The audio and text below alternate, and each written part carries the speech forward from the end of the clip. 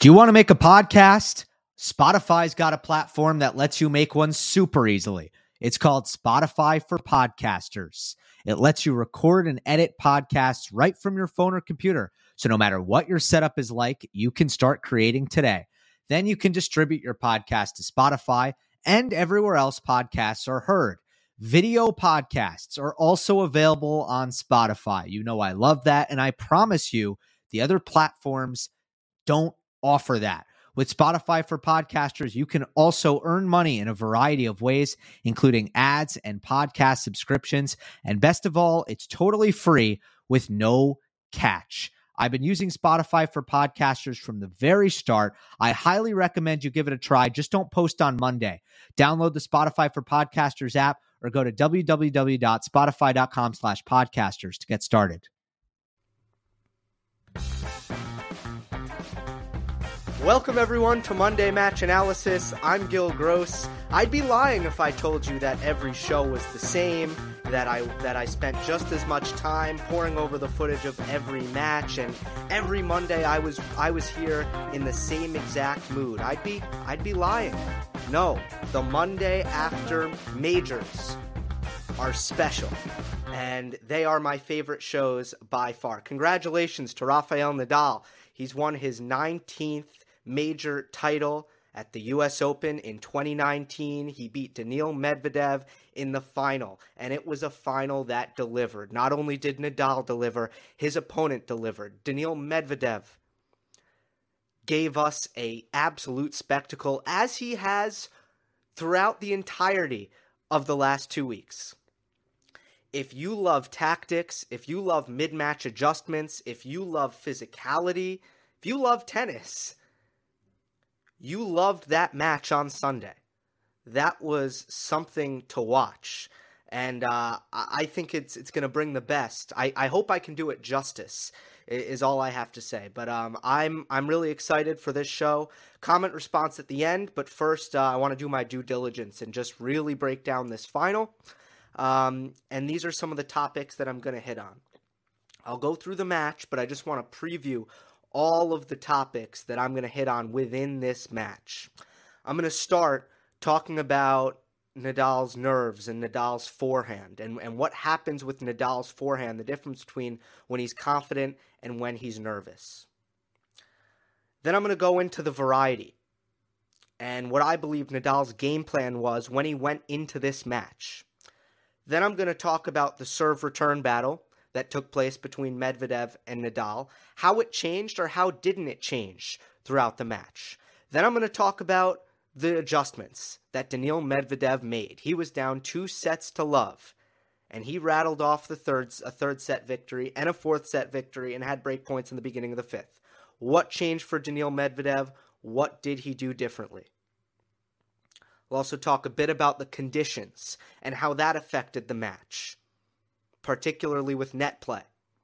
And then lastly, I'll talk about the fifth set and what did the trick in the end for Rafa Nadal. Those are all the tactical topics in store for us as I go through the next five sets of tennis between the Spaniard and the Russian. But first, a couple of big picture thoughts on what this match means. Obviously, this is a huge title for Nadal. The slam race is great for tennis. And as tiresome and toxic as the GOAT debate is, I'm not a fan of the GOAT debate. The slam race is good for tennis. It's very exciting. Nadal moves to 19, Federer sits at 20, Djokovic is at 16. What's astonishing about Nadal and this particular accomplishment is the same thing that was astonishing about how he won it in 2017. In fact, the last 3 U.S. Opens have really been decided by health. Djokovic won last year when Nadal couldn't stay healthy and Federer couldn't stay healthy. The year before, Nadal won it, 2017. Djokovic not healthy, and I don't really recall. Federer might have been fine when he lost against Del Potro, but I don't exactly recall that. Sometimes I fail as a tennis historian, I'll be honest.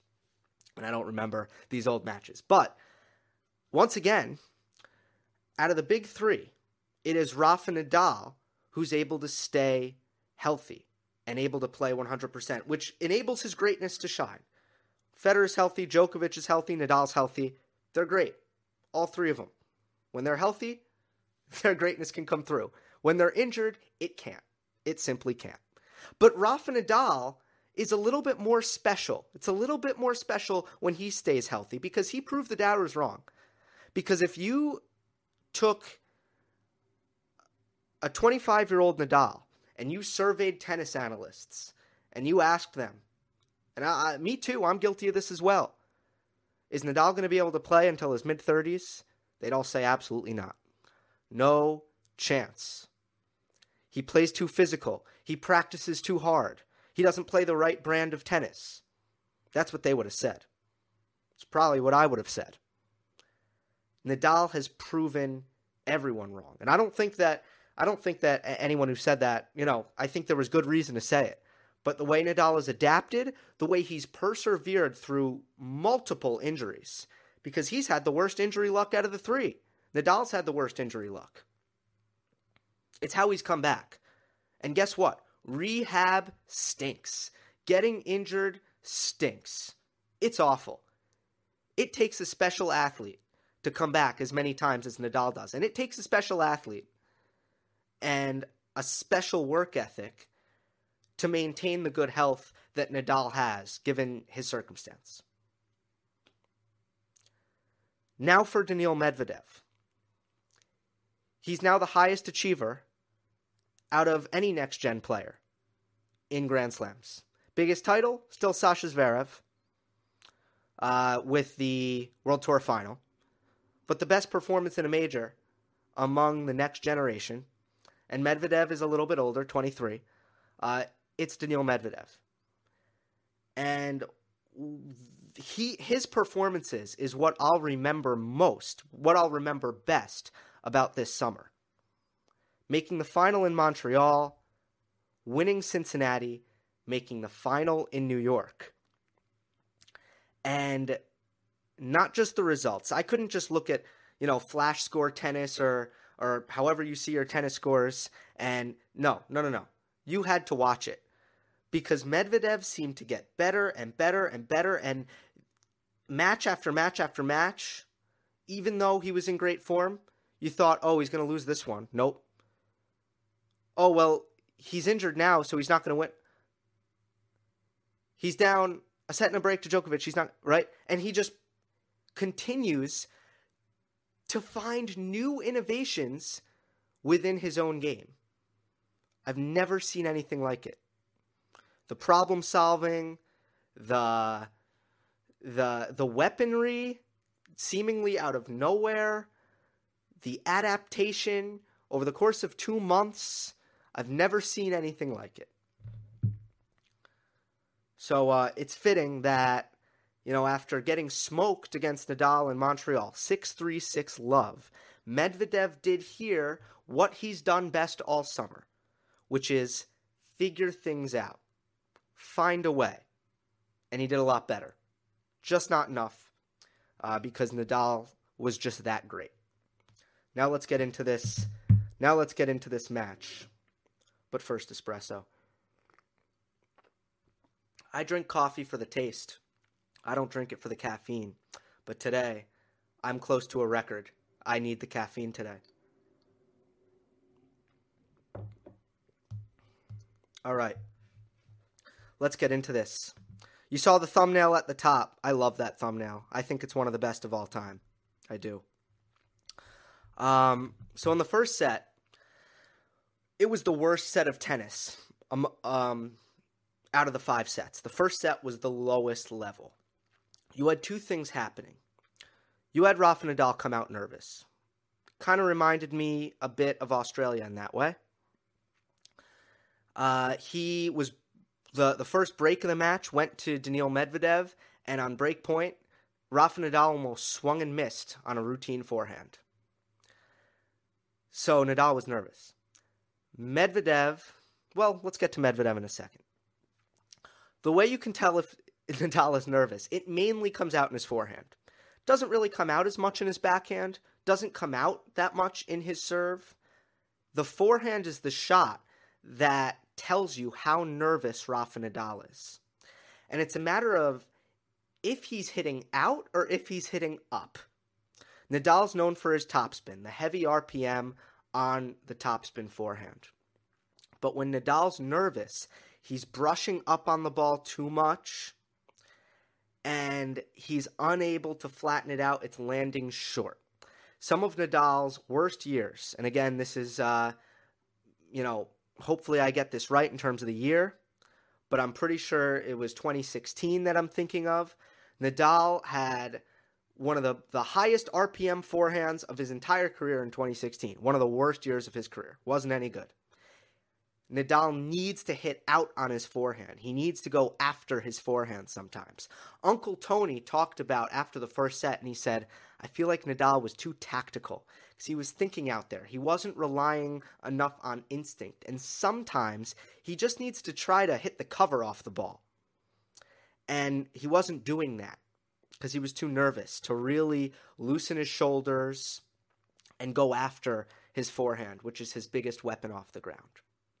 But Daniil Medvedev couldn't take advantage because, and even worse, Medvedev actually let Nadal really get comfortable in the match at the end of the first set with how Medvedev was playing. Daniil was playing passive, and I don't think it was because he was nervous. I think it was because he hadn't figured out yet how he needed to play Nadal. He just didn't understand how to play Nadal yet. I thought that Medvedev was pretty calm. I just felt like tactically he had no clue what to do. He was hanging back far behind the baseline, just trying to get a feel, just trying to trade. But his court position was really hurting him. Because of Nadal's nervousness, Nadal was hitting way high up over the net with tons of margin, heavy topspin, almost moonball-like. But Medvedev was so far back that he wasn't able to the ball was jumping up high on him. He wasn't taking it on the rise. And he was getting eaten up by these moonball-like shots from Nadal. Now, Nadal mixed it up, especially on the backhand. He mixed in the slice. He continued to do that, and I'm going to talk about that. But for the most part, Medvedev was just hanging back, giving Nadal rhythm, and almost giving Nadal drilling from the back. Almost like he was playing cooperatively with Rafa Nadal. He just wasn't going after his shots. If Daniil Medvedev could go back, he would need to play like he did later in the match. Finish points. Go after the ball. Go to the net. Serve and volley. Don't let Nadal get rhythm. Don't let him hit seven ground strokes in a row with no pressure. Because he let Nadal get a feel for his ground strokes by just hanging back and trying to play his grinding game and doing most of the running. Because Nadal was just playing with angle. Again, he wasn't really going after his forehand, but what he can do with his forehand, even when he's not going after it, is he can hit it with angle. So, Medvedev is way back behind the baseline doing all of the running, and Nadal is not hitting out on his forehand, and Medvedev isn't making him pay. So Nadal breaks back. The first set was ultimately decided by who would be the first to understand how they needed to win the match. Nadal was the first to go after his forehand and come to the net. Now, Nadal gained confidence on his forehand, I think, with the inside-out. Because the inside-out forehand is the one forehand that Nadal often hits with less topspin and often ditches the buggy whip follow-through over the same shoulder and follows through over the opposite shoulder. Medvedev's favorite defense is the squash defense. So Nadal's best play off the ground, and he used it at the end of the first set, and he used it all match, was he went inside out and came to the net ready for the squash defense from Medvedev, because a squash defense on the forehand has backspin. It floats. That's time to close in on the net. So here's 5-6, and this is the shot I'm talking about. Nadal goes heavy inside out. Here's the squash defense, and Nadal doesn't even need to really close the net. He didn't hit an approach shot. He just hit an average ground stroke. But he still knows that he can make it to the net and use his speed because of the squash defense. Now look where Nadal hits this, head height. If Nadal stayed back, that's excellent defense for Medvedev. And he's probably back to neutral. Only because Nadal went to the net does Nadal... Oops. Oh, he puts away that volley. Only because Nadal goes to the net and he puts away that volley down the line. That's the only reason he ended the point. So Nadal was the first to figure out that, he was the first to loosen up and start playing correctly. Go after his forehand and go to the net. Especially, he approached both sides quite well, though. He approached Medvedev's backhand as well, too. He was taking advantage of the court position for Medvedev.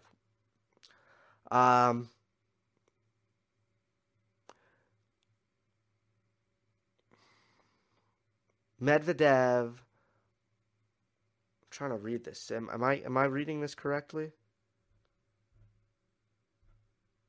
I don't know. My notes are confusing me a bit. So yeah, the big revelation in the first set. Medvedev gave Nadal rhythm, let Nadal get over his nervousness by basically giving him baseline drills, and eventually, Nadal finally, in that 5-6 game, played his most aggressive game of the entire set. So Moya afterwards was like, Rafa was playing too tactically, which to me means he was focused too much on his variety and forgot that sometimes you need to ditch variety to just focus on doing damage, to focus on hitting 90-mile-per-hour ground strokes. But let's talk about Nadal's variety.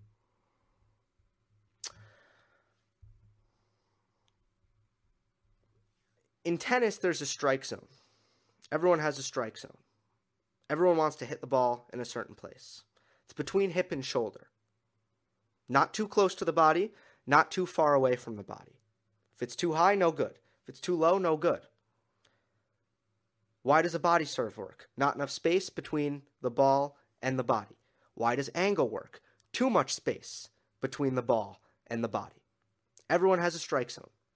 The point of variety is to get the ball out of your opponent's strike zone. It is to break your opponent's contact point. Variety accomplishes this because with variety, you mix up height. You mix up width, you mix up pace, and all of a sudden, it's very hard for someone to get in the right position time after time after time. Look in the second set. This was at 2-3, 15-30, and I charted Nadal's final 9 shots of the rally. He hit a high cross-court forehand, a backhand slice down the line, a drive cross-court forehand, a backhand slice deep cross-court, a backhand drive cross-court, a short angle backhand slice cross-court, a high backhand down the line, a drive forehand down the line, and a backhand approach down the line. Medvedev, by the end of that point, could get nothing on the pass, wasn't even close. Because in the final 9 shots of the rally, Nadal never hit the same shot twice. He used impeccable variety for the entire match, and it's going to come up big. I'll come back to this. But his variety, especially on his backhand, with the way he uses the slice, deep cross-court, short cross-court, and down the line. And when he hits over his backhand, he doesn't always hit it straight. Sometimes he hits it high and loopy. Sometimes he drives it. The variety on his backhand is impeccable. And it really bothered Medvedev. And I think it mostly bothered Medvedev's backhand. It's an incredible shot. But Medvedev made so many more backhand errors than we're used to in the first and second sets. Why? Couldn't get it in his strike zone. Now, Medvedev was playing really far back, and I think Nadal's ball was kicking above the shoulders. But then Nadal would slice it short, and Medvedev would have to play it below the knees. He would have to use his footwork to get inside the court.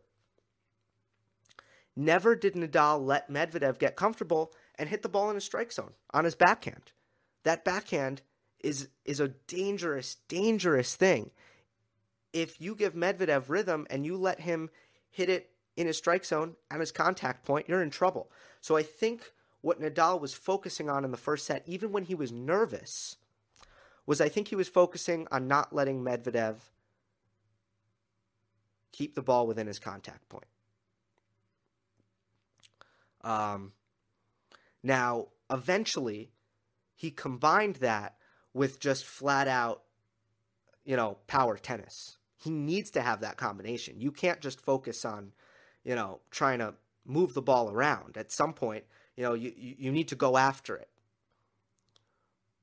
So that's kind of a fine line. And going after it is part of variety. But Nadal, until he won the first set, until that game at 5-6, Nadal wasn't going after it enough. Finally goes after it enough. Combine that with the variety and the constant net play, the net rushing, taking advantage of Medvedev's court position. Rafa was rolling. The other thing is the serve return battle. This I noticed pretty early on. Nadal, or Medvedev, I'll start with Medvedev. Medvedev was not getting much out of his serve. Look at the ace rate. Lowest of the tournament. 7.7%. By the way, Cincinnati, a faster court, Medvedev's ace rates were in the mid-teens, consistently. At the U.S. Open, a little lower. But still, look at the first 4 rounds. 13, 13, 21, 13, 8.5, 8.5. But then against Nadal, 7.7. This was, Nadal with his deep return position was getting so many returns in play. It was like a clay court returning performance from Nadal. Medvedev wasn't getting free points. It was night. It was cool. The conditions were slow. In the second set, Medvedev just didn't get much out of his serve. He found a solution. I'll get to it in a bit. What about on Nadal's serve? Again, Medvedev's court position. Kind of killing him. Especially on the ad side, he did not take away Nadal's slice serve out wide, and it hurt him repeatedly. Now, it hurt him oftentimes on the serve and volley. Nadal would slice serve out wide and then rush the net on the serve volley, and he won a lot of points this way. But even when he hung back, especially when he got confident, Nadal became very good at attacking the first ball after Medvedev was off the court. So, this is a simple attack using width and also time, because Nadal takes time away. And he cuts off the angle. Medvedev actually gets a really good angle on this return, but because Nadal is inside the baseline, he doesn't get dragged off the court. If Nadal stayed along the baseline, and you look at where Medvedev's contact point was, which I circled in red, if you draw a straight line between where the ball is right now and Medvedev's contact point, now if you extrapolate, imagine Nadal was 2 feet behind the baseline. He'd be outside the doubles alley. But because he understands that he needs to cut off this angle, and he can take it down the line, like he does here, it works wonders for Nadal. And then even on the deuce side, Nadal served the slider to Medvedev's backhand and was excellent at attacking the first ball off the serve and coming to the net. He played good first strike tennis, actually, but Medvedev began to get a better feel for things, especially the depth on his backhand return, which started to get really good, but in the beginning wasn't. Mostly the issue was on the ad side when Medvedev was pulled off the court.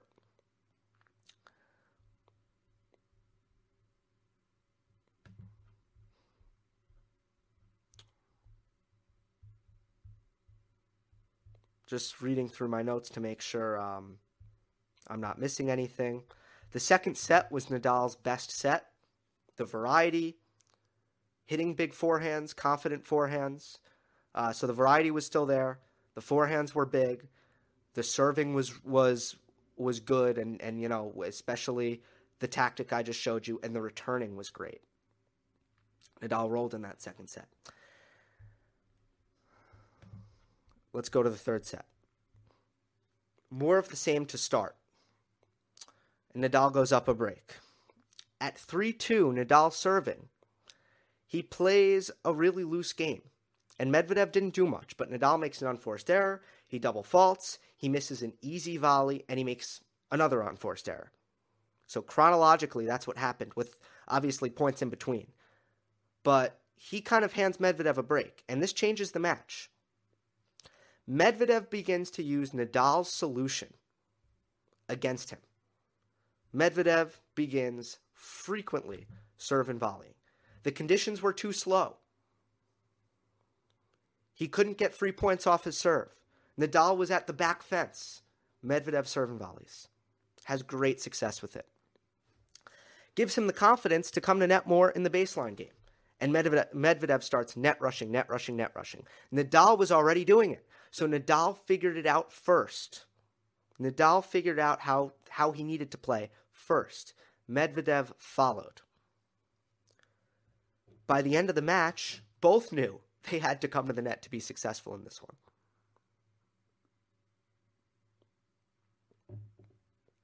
A lot of it's the slow conditions. A lot of it is their speed. And then the other part of it is their court position. Harder to hit a winner, harder to force an error, but easier to close the net. Your angles are accentuated, and the ball has more time in the air, travels longer, so it's easier to close the net further in, and you have more time to react to the passing shot. So bad court position, or excuse me, not bad court position, backwards court position, harder to attack from the baseline, easier to attack from the net. Slow conditions at night, Arthur Ashe, they needed to come to net. It was a necessity. It just took Medvedev a little bit longer to figure that out, but he got there.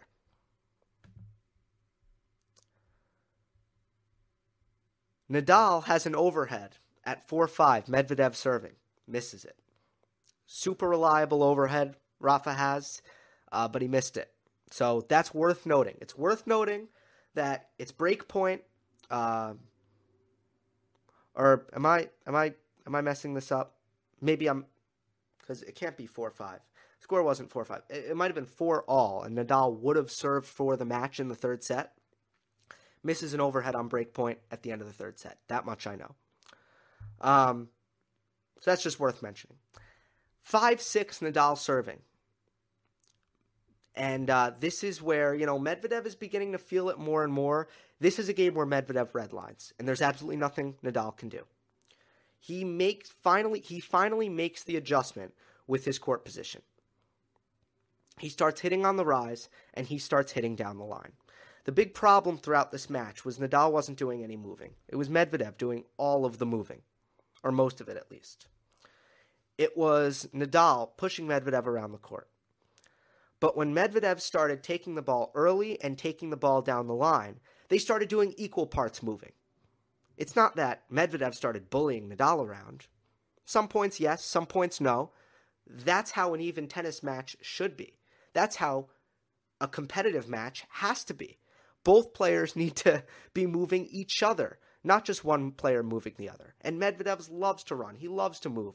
But he couldn't sustain against Nadal and against Nadal's net rushing, against Nadal's big forehand. He can't sustain defensive grinding tennis. He needs to take charge. Now, what happened to his backhand, which kept jumping out of his strike zone in the first set and largely the second set? Takes it on the rise. Now he can control the strike zone better, control his contact point better. Djokovic does it. Federer started doing it in 2017. It's not optional against Nadal to take the ball on the rise. It's necessary. Or I should say mandatory. It's mandatory if you want to play Nadal well to take his forehand cross-court on the rise. Unless you're Stan Wawrinka or you're Dominic Thiem and you can hit your backhand 100 miles per hour. Unless you're one of them, it's mandatory. And Medvedev, in the first couple sets, too far back, hitting backhands. Too much time for Nadal. Easy for Rafa to dictate. But Medvedev starts stepping in and going line. Going after his forehand, going after his backhand, rushing the net. Serve and volleying. That's the kind of concoction. Can he still defend? Can he still grind? Yes. But he mixes in unpredictable offense. He puts the whole, he puts it together. The fourth set, obviously, Medvedev wins the third 7-5. He redlines at this game 5-6. Turning defense into offense as well, within the point. Fourth set, Medvedev continues to take the ball early, go to net. Nadal is doing just as much running as Medvedev, and here I think youth and fitness come into play. Medvedev is dictating on serve now. On return, he's still a little passive, still scrambling. Never adjusts his court position on return. Medvedev adjusted his court position in baseline rallies. Never adjusted his court position on serve. Pretty much the whole match. Mixed in kind of standing up on the baseline, but never did it consistently. So this set's kind of back and forth. I feel like, the server has the upper hand throughout this set, and I think that both players are getting a little tired. Nadal, for the first time since the first set, he gets nervous again. It's deuce. He's serving at 4-5, and he misses kind of an easy gimme forehand. He misses it badly. What happens next is classic Daniil Medvedev. Because throughout the summer, he's been pulling off shots that I just haven't expected him to pull off. And here it is. Set point. Again, he's giving up this wide serve. He's allowing himself to be pulled off the court outside the doubles alley, 15 feet behind the baseline. And Nadal goes to the play that has been working the whole match. And I cannot emphasize enough that this play has won Nadal the point almost every single time. But set point, Medvedev puts it right in the corner. Down the line, winner, fourth set, Medvedev. And we go the distance.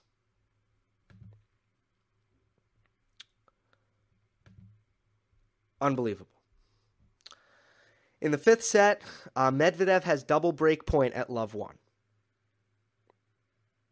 So Nadal has lost 2 sets in a row, and now he's down double break point to go down an early break in the fifth. This is where Nadal's greatness shows more than at any other point in the match, is right at this moment. Love 1. Double break point against. Because for the first time, he feels he's actually behind. So what is the instinct deep down in your heart as a tennis player when that kind of desperate, oh my God, I'm in trouble? When you feel that, oh my God, I'm in trouble, what happens as a player? Do you get discouraged? Do you get anxious? Or do you turn into an absolute animal? Do you turn into a beast when you feel that insecurity?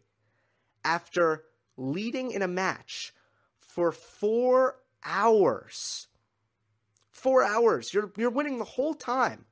All of a sudden, you're losing. Nadal was behind at that point. What's his reaction? His reaction was perfect.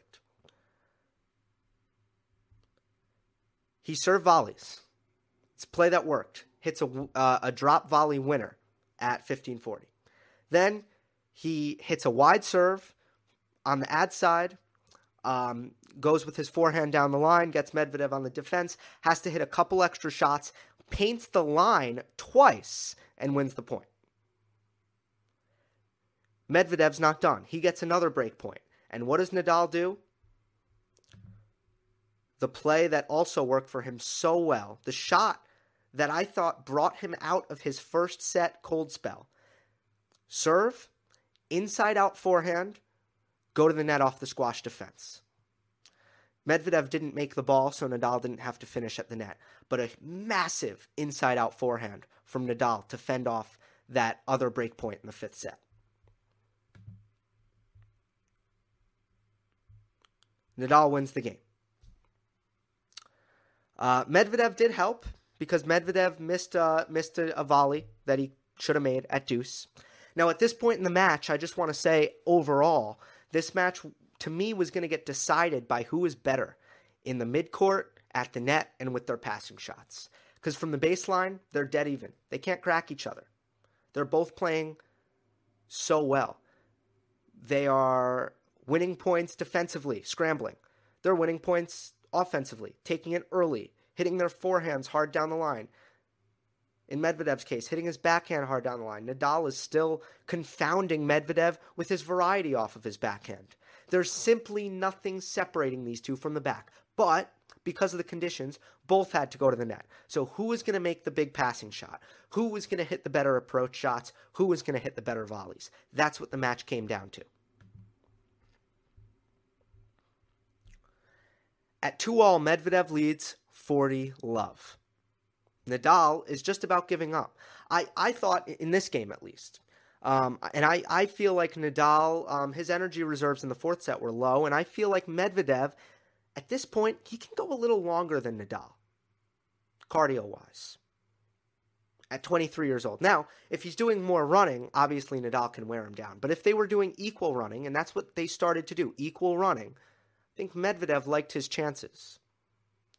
So Nadal, I think, is conserving some energy, and Medvedev has a forehand at 40-love that I don't think Nadal is going to chase down if Medvedev hits it decent. But Medvedev kind of slaps at it. He wouldn't have hit the shot like that if it wasn't 40-love.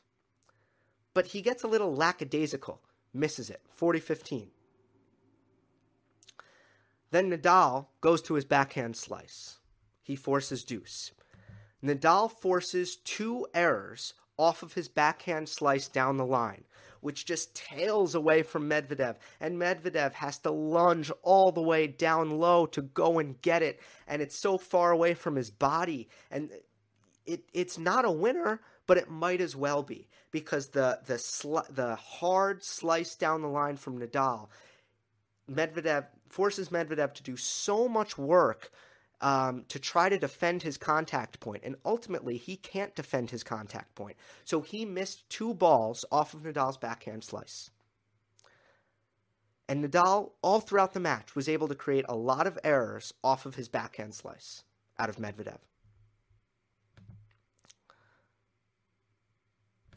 Here is the break point, the straw that breaks the camel's back, if you will. Keep in mind, in this game, the backhand slice has already played a factor.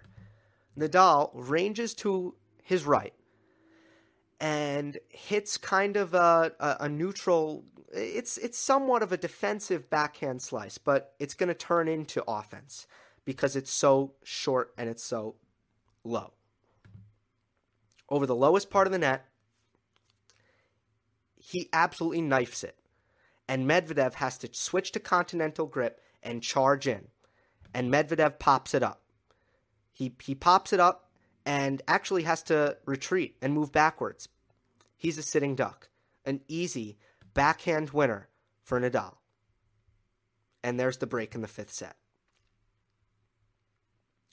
That's what put Nadal ahead in the match. At the end, his variety was what came through for him.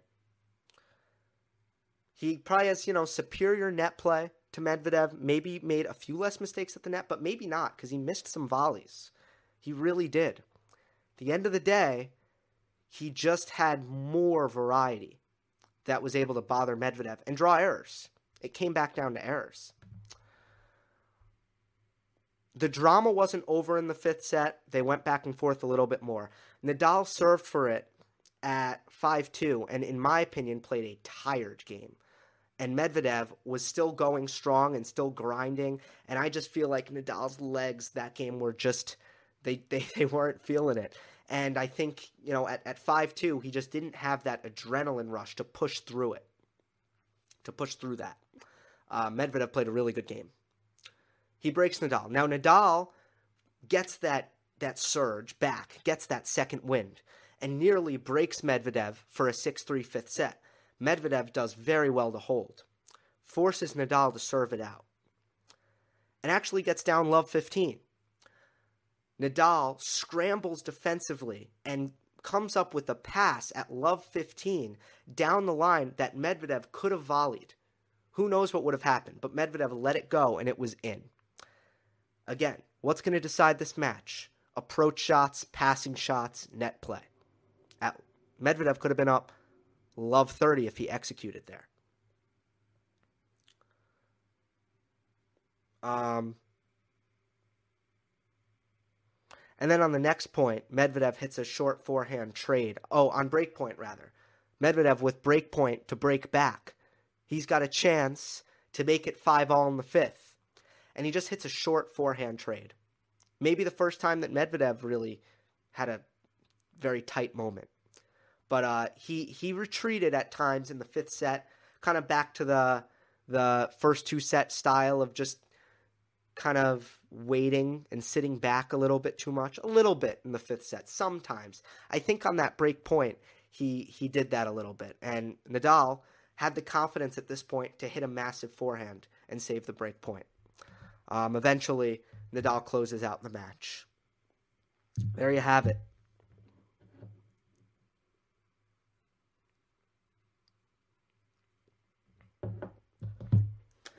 Let's do 10 minutes of comment response. As I've, in 40 minutes, finished this recap of the match. Top comment is from Saurav Ghosh. He says, if Rafa wins the Australian Open next, will he be officially the GOAT over Fed? I kind of hate that this is the top comment. Not going to lie, kind of hate it. But I will, of course, answer it because people want to know. It's why it's the top comment. The answer is no. I mean, and that's just to say that why would it be official? They're all still playing. They're not done yet. There's things to be decided here. So no. There's not going to be in no future do we foresee anyone officially being the GOAT. That's not happening anytime soon. Santi says, hey Gil, looking into the future, do you think that it is Djokovic who is more dependent on his physical condition instead of Nadal like we always thought? I feel like Novak's game hasn't evolved as much as Rafa's, and that might be one of the reasons why Nadal is so consistent and Djokovic has more ups and downs through the season. I think Rafa will definitely surpass Federer's 20. Not sure about Djokovic. This is an excellent comment. Now, the nature of Djokovic's injuries aren't very concerning to me because they're arm injuries, which tend to nag, but normally aren't career-threatening. As much as knee injuries, hip injuries, ankle injuries, that kind of stuff. But I think with Djokovic, it's more dependent on his motivation. Less so his health. Where Nadal, that's not ever a problem. Nadal is a different tennis personality that way, where he's always 100%.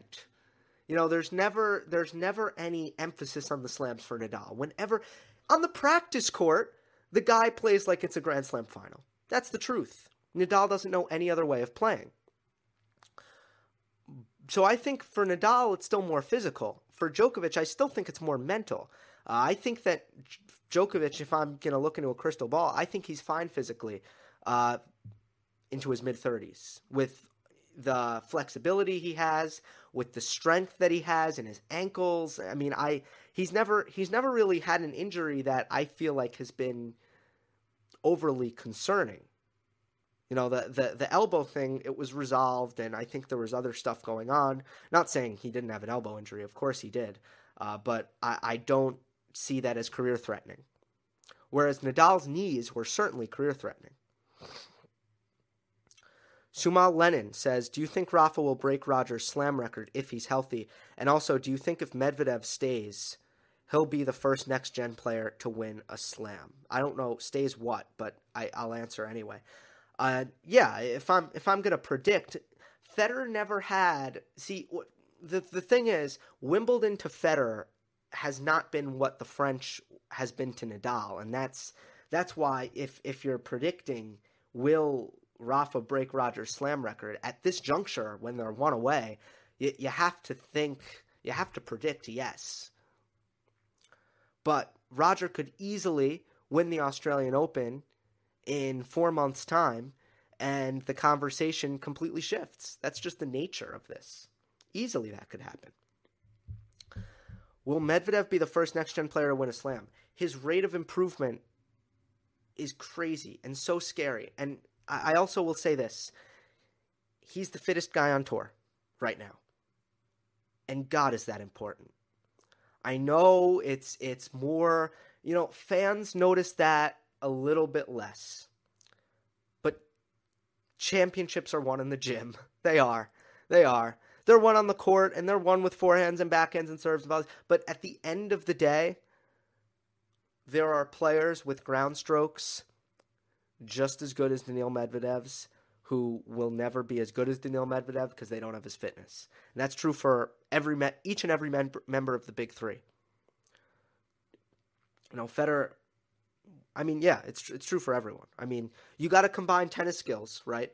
But just keep in mind, the most fit players in the world were really the big four if you throw in Murray. No one was more fit than them.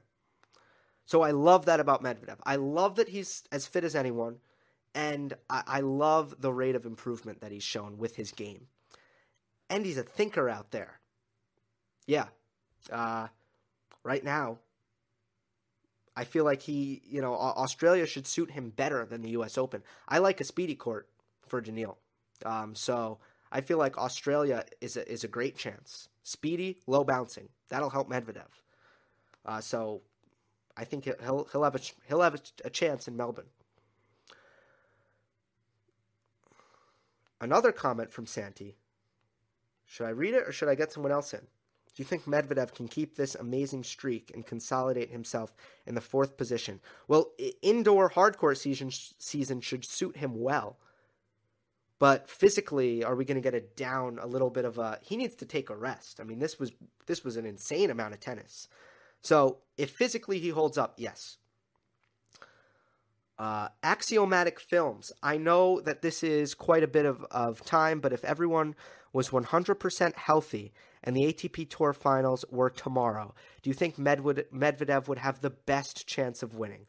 It's a low-bouncing indoor hard court that suits his game perfectly. So what are your thoughts? Djokovic, I'd be concerned. Yeah, I'd have to see if he's fully motivated. Nadal, it's his least favorite court of any big tournament. Federer isn't healthy right now. So the answer is probably yes. I would love Medvedev's chances if the ATP World Tour... If they took 2 weeks off to give Medvedev's body a rest. Because he really needs a rest. I can't emphasize that enough. Oh my God, this is a crazy name. I can't... is it Greek? Panagiotopoulos. It seems Greek. Amazing match, maybe better than Wimbledon's final. What do you think of Rafa stopping Daniil's serve multiple times? Yeah, what a returning performance. This was we talk a lot. Commentators love to say, ooh, we adjusted, he stepped into the court. And I think Medvedev probably should have returned from closer in. But Nadal's performance here is an example of the other way around. And people don't like to give credit. When no one says, oh, Nadal's returning strategy was so perfect and tremendous because he returned from the back fence. But everyone loves to give credit when players move up. What about when players move back? Sometimes it's great. And in this match, it was great. Against Cilic, it wasn't. So Nadal moved up. One more. Or it depends how long it is. Sap save. The Maple Leaf was one of the reasons Rafa got to Medvedev in the fifth due to him constantly getting his serve tempo interrupted by Rafa. I know as a player it's annoying as hell whenever someone stops you in the middle of the serve, so I assume Medvedev would think the same. I'm actually surprised that there wasn't a comment like this higher up, because some of Twitter was dwelling on this a bit. So I'll address this and then I'll sign off. This was the chair umpire's fault, in my opinion.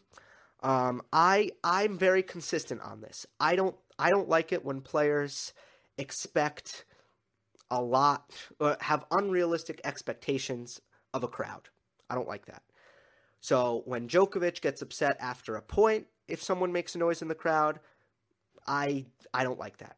Same for Nadal when he says, "Wait, I need silence before the point." I don't like that either. I'm very consistent. I'm 100% consistent on this. And Federer got upset. They've all been guilty of it. They really have. I don't like that. So the chair umpire, in my opinion, needed to tell Rafa, if Daniil's ready to serve, even if the crowd is still buzzing, you need to let him serve. Unless I say quiet please, unless I say thank you, unless I say, unless I instruct the crowd to settle down, I can delay the point, but you can't. It's not within Rafa's job. But Nadal is also very consistent, and it's not cheating. I saw some people like, Rafa's cheating. He wasn't cheating. He just wants silence.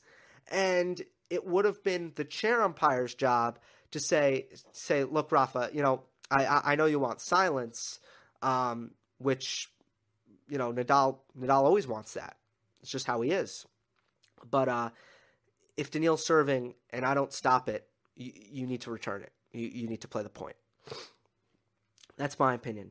But for all we know, Medvedev could have. It could have helped Medvedev. You don't know. You don't know how things would have played out. So perhaps, let me just say, as a hypothetical, perhaps Nadal put his hands up and Medvedev hit a serve that would have been returned, because there are a couple times where Medvedev served it and Nadal had his hand up. Perhaps Nadal would have hit a winner on the return. And then on the next point, Medvedev hits an ace. That happened one time. Medvedev hit an ace after Nadal said, hold up, wait. Then Medvedev hit an ace. Maybe he wouldn't have hit an ace if Nadal hadn't held him up. So I don't think it helped Nadal in the match. I don't think it affected the match. I do not think it. And Medvedev bounces the ball twice. I don't think that his rhythm was disrupted, if I'm being honest. I just thought that the chair umpire was a bit subpar in these situations, and that's all. We've went long, but this has been a lot of fun. Next Monday, I'll be off because I always take a break after the major. But maybe some thoughts videos. I'll see you soon. I appreciate it, everyone. Thank you for a great 2 weeks. Thank you for a great 2019 Grand Slam season. I love you guys. Appreciate you guys. Hope you enjoyed. I'll see you next time. Our house is a mess. Come on in. I'm Amber Wallen, internet comedian, plant queen, and host of your new favorite podcast, Fly on the Wallen. Okay, that's pretty presumptuous to assume that this is going to be their favorite podcast, by the way.